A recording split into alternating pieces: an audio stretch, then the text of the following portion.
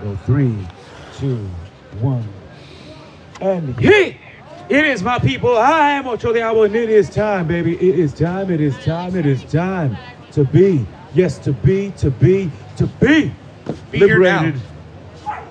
Welcome to the Be Liberated broadcast and podcast. We are here once again with the one, the only chieftain of the psychedelic mushroom. The San Diego Psychedelic Society. And you know, I generally use the term director, not chieftain. But you know, chieftain. I like chieftain. I'll take it. Chieftain's kind of cool sometimes. I like it. I'll take it. So we had Brother Chris on a couple of few ago, and things have been progressing. Things have been moving forward, I'm sure. What is the latest update with the Psychedelic Society of San Diego? Talk to me. What's going on? Yeah, awesome. So successes, failures, what do we got? All that.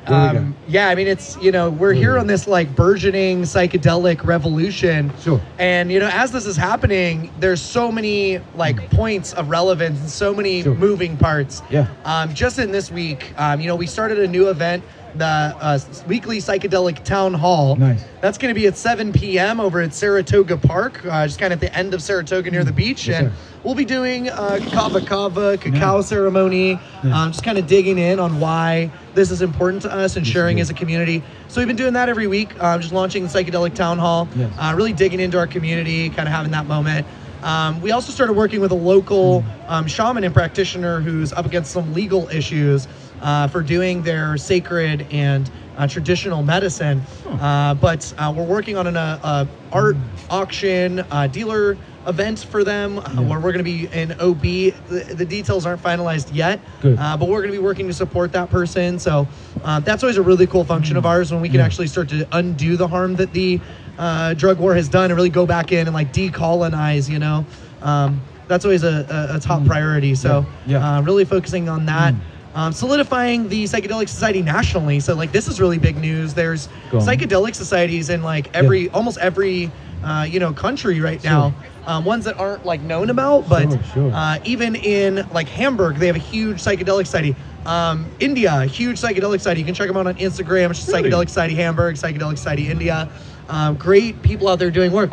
So what we're doing now is connecting all of these psychedelic societies that have been burgeoning and really like formulating a national plan for how to move forward for decriminalization. Yeah, and that's been really, really cool. Wow, there a lot of things to unpack. So it sounds like you're following like a bit of a model that's already been, I guess, deployed in other places on the planet? Well, we're deploying it. Like, you know, this is really new. So 10, 15 years ago, you couldn't go out into the streets and talk to people about psychedelics. They would think you were like a degenerate, you know? No way. Yeah. Like, they would think you're just like trying to panhandle money or something to buy psychedelics. A drug peddler. Yeah. But now, you know, we can really like carve out that path as like, we don't need to go to big corporations or private institutions for funding. We don't need to sell the soul of the psychedelic revolution to people that have no interest. You know, we need to really look at like where our interests are coming from. I tell people as I'm canvassing every day, like doing this work, raising money out there, getting people involved, like it's working. And, you know, I tell people every day to think about and consider that maybe the government who told you that psychedelics are wrong doesn't have your best interest in mind. And in fact, maybe their interest is actually more aligned with controlling people and control. And that might be why psychedelics are illegal in the first place, is that, you know, they're not afraid that they're going to hurt people. You think about the American military gave LSD to its own soldiers. They know that it's not going to make you jump out of a window or harm you. What they're worried about is the fact that it could get you to rethink your own reality, to liberate yourself. And that's the part that, you know, they don't know how to it's against their interests. And so, you know, our interests, why would we ever sell off this movement and allow decriminalization to come from the same people who punished us? We don't want to pressure local governments to do this for us. They're never going to do the right job.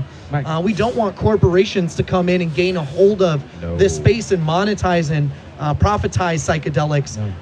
You know, and we don't need psilocybin cigarettes. That's not going to solve the problem. You know, so clever as it may be. Or Starbucks mushroom cups. Like, that's not what we need.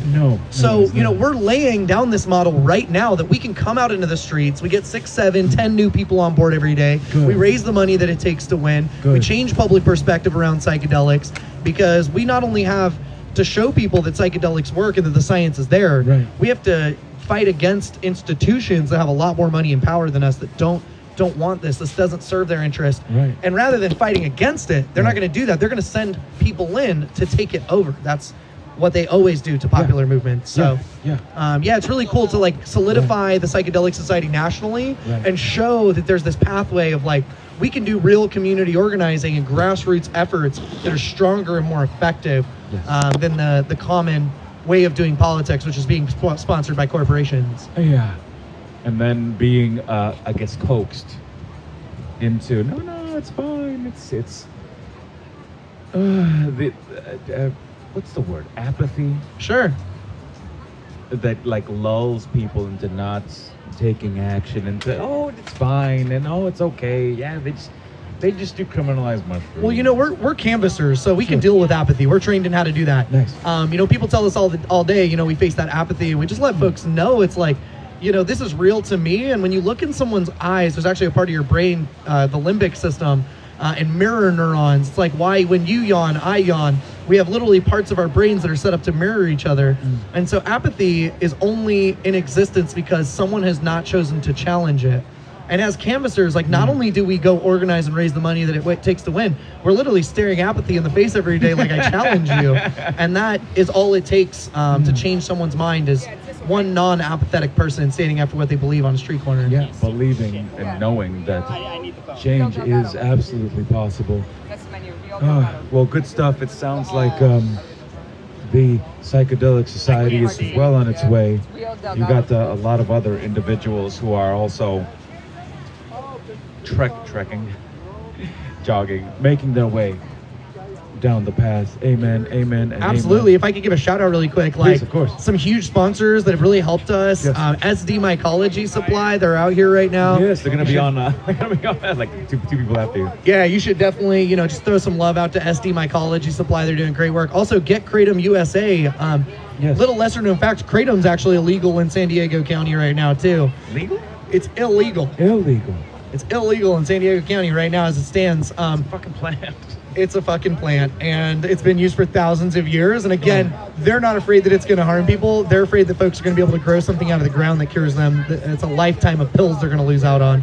So, we're going to be, the Psychedelic Society is actually sponsoring new legislation to decriminalize kratom as well. That's coming down the pipeline. Good. So, What are some, just off the top of your head, what are some of the benefits of kratom for those individuals who are like, kratom, what's that? yeah, absolutely. So kratom is an indole molecule similar to a tryptamine that fits into your opioid receptors. So in small doses, you feel like what's similar to a runner's high. A lot of like energy and euphoria. You might want to talk more and get more done. Dude, give me some. Yeah, right? Like, totally. And then at a larger dose, you might start to feel more sedative and more pain killing.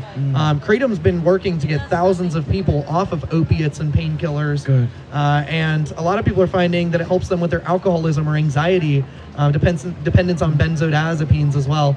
So it's used as this kind of alternative to pharmaceuticals. And yeah, literally hundreds of thousands of people are getting help from it right now. So Good. we need to decriminalize it too. It's a huge thing. Again, here in San Diego County, people don't realize we have a really conservative, really pharmaceutically paid off government. Yeah. A lot of the pharmaceutical executives, the bigwigs, live here.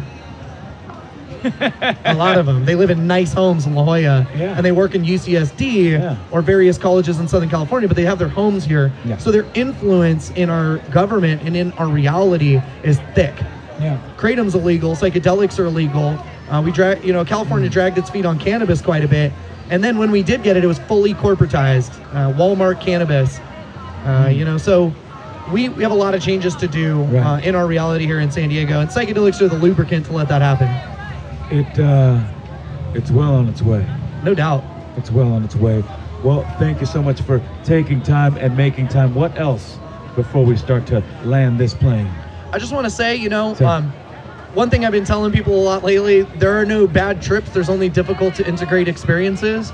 So if you're afraid of taking psychedelics because the government told you you'd have a bad trip, I just want to hone in on like what that means is that you might actually come to find truth and you might actually come to find catharsis. And those things are difficult. The truth is hard to handle. catharsis is difficult, or we would have done it already.